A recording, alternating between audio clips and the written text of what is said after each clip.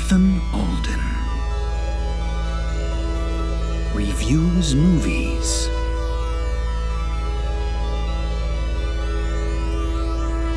From space.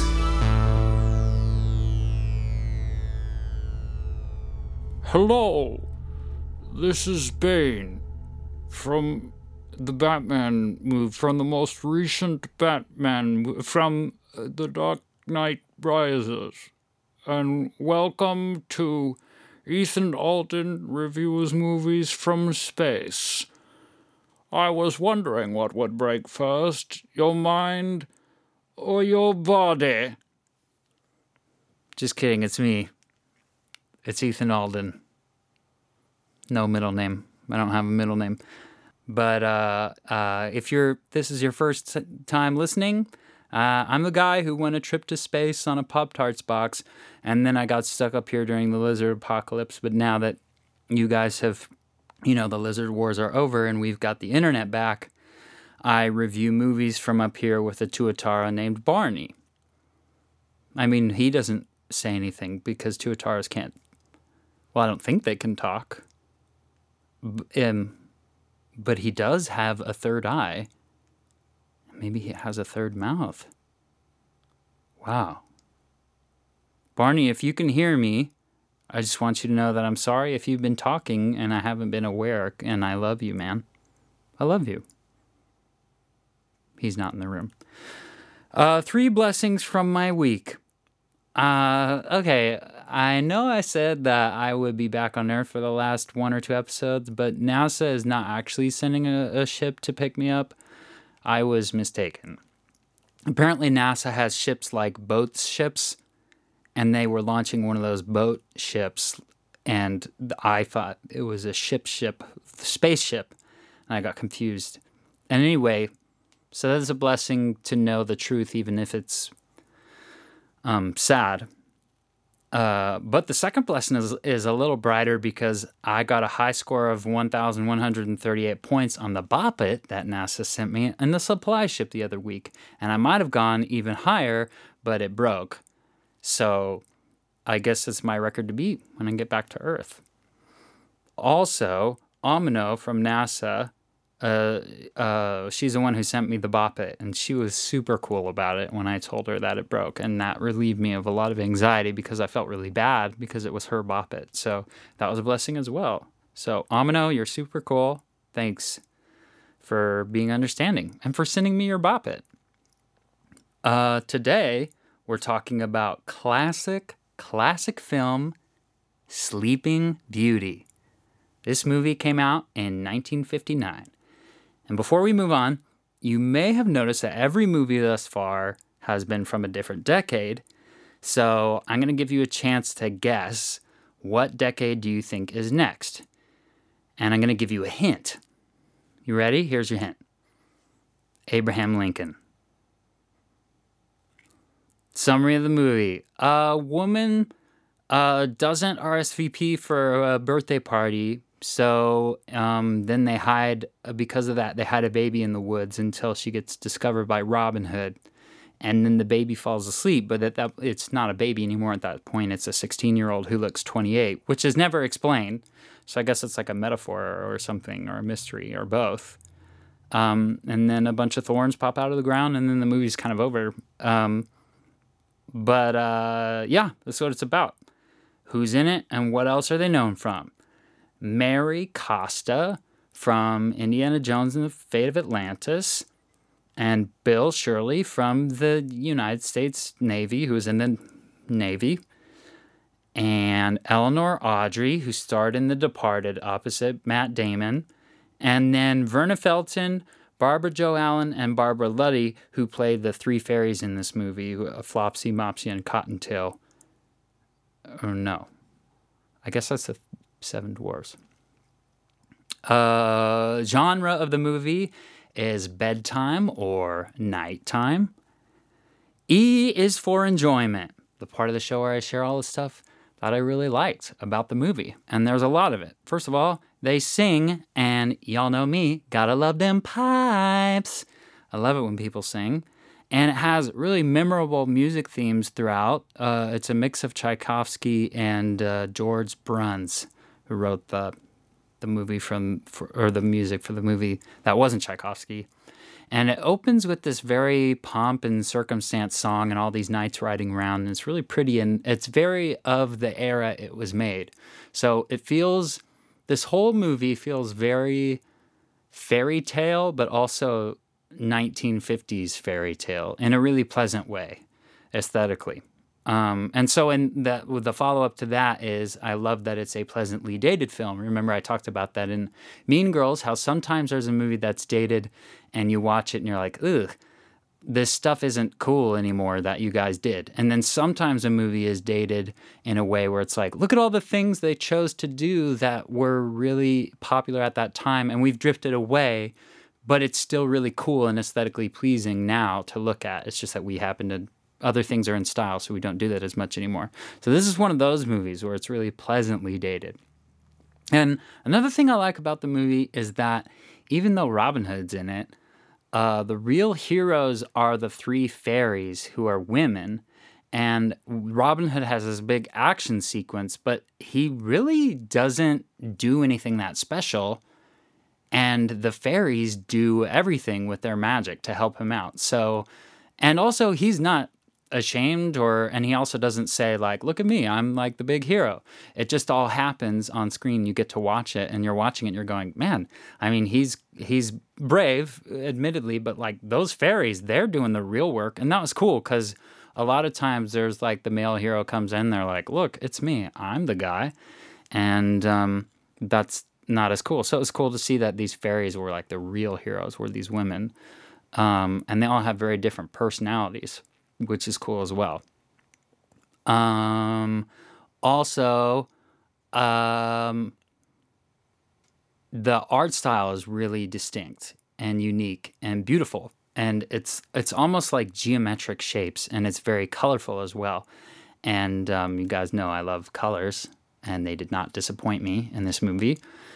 Yeah, it's very interesting to look at. You'll see shots of mountain peaks that are ridiculously pointy, but in the landscape they've created all these very sharp angles and shapes and swirls, and it's very heightened, but it's very cool to look at. It looks very stylized. So I really liked that, and it's very distinct. I personally haven't seen another movie like that, but I haven't seen every movie in the world. Also, the minions of the woman who did an RSVP, they're these adorable little guys. And I love that. There's this one with really big eyes and a pointy underbite and just a really nice smile, and he's really cute. So I really like that part of the movie, which leads to there are a lot of cute cartoon animals in this as well, because this movie is a cartoon, in the forest, which of course is also a cartoon. The forest is not a real forest. It's not like Yosemite or anything. In that Yosemite is real and this is not. It's a cartoon. I really like that. Yeah, so those are the things that I really thought were dope about this film. The tissue box, the parts of the movie that made me cry. There's a part where the woman who didn't RSVP turns to say something to her crow friend, and the crow is turned to stone, and she's surprised and she gasps in shock, and that made me cry because of the poor crow. Even though I guess he's supposed to be like a bad guy, no spoilers.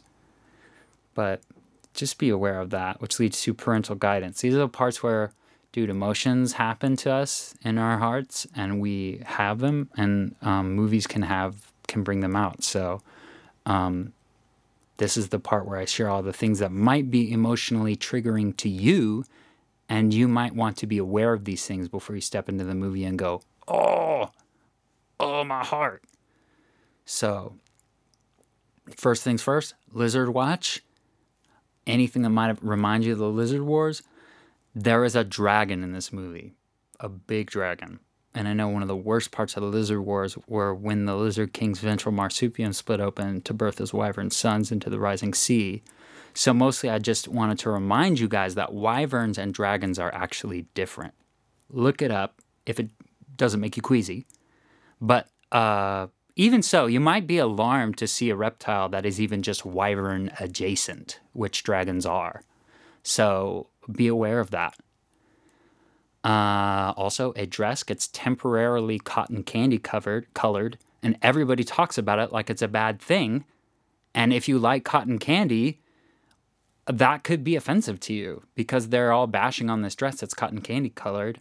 And I don't know, I like cotton candy, and I especially like cotton candy ice cream. And it didn't hurt my feelings because it was the 50s and they weren't as sensitive about everything back then. But if you guys like cotton candy, maybe don't eat it while you're watching the movie so that you don't get cotton candy shamed or feel cotton candy shamed. And there's another part where that same crow that gets turned into stone also gets shot with a jet of cotton candy magic out of a chimney, which you have to imagine would have been rough on the little guy. This crow has a tough lot in this movie. And I guess it's, trying to say the moral of the story is when you align yourself with people who don't RSVP, all these bad things can happen, which could also be a trigger to those of you who are commonly late or commonly indecisive, because it seems to shame her for not RSVPing for the party. So just be aware of all that.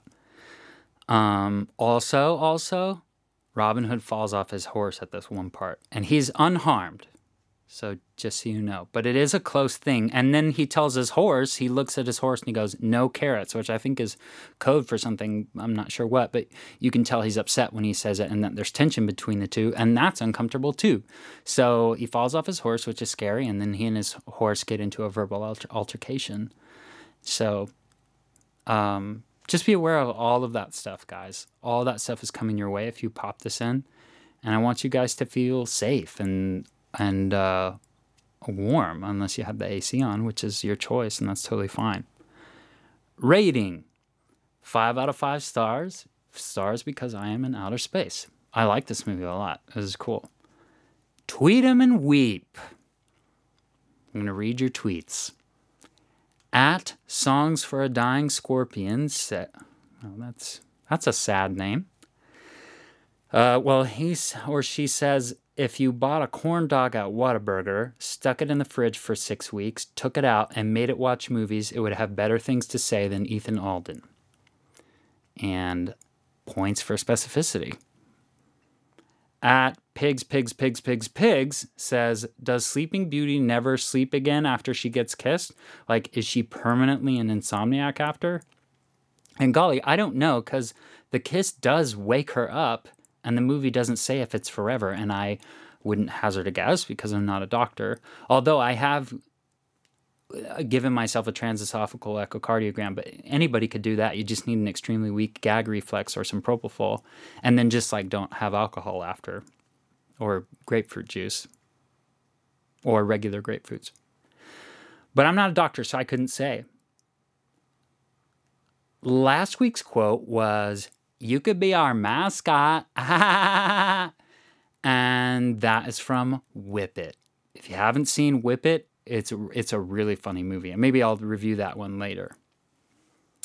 But nobody guessed it. But at Starkitect's best guesstimate guessed if it was from There Will Be Blood. But Oil is the mascot in that movie, and Oil can't talk, to my knowledge. And this week's quote is, "Your girlfriend sucks."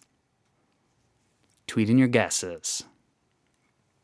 3 things I'm looking forward to when I get back to Earth. One thing is looking at space, which I know sounds weird because I live here, but I've been looking at space from space. It'll be cool to look at space from Earth, which is different. I guess I could have just said the nighttime and stars and constellations and stuff, but looking at space from Earth. Another thing I'm looking forward to is rivers. Man, I really miss rivers. I miss seeing the current, and I miss seeing birds flying out over the water. And then the third thing I miss or looking forward to is birds, because we don't have them up here. And maybe that's good because I don't know what Barney would think of birds. Presumably, he doesn't think about them at all as of now. But I don't know what would happen to his brain if he were to start, and we didn't have any in the menagerie when it was full. So I haven't seen him interact with them. We just didn't have room for birds with the elephant, but we don't have a lot of pictures of birds up here either. So I haven't been able to observe his reaction to birds. So it's probably a blessing in disguise that there's no birds up here. Although so we do have a monthly calendar on the wall that I made myself by printing out some images.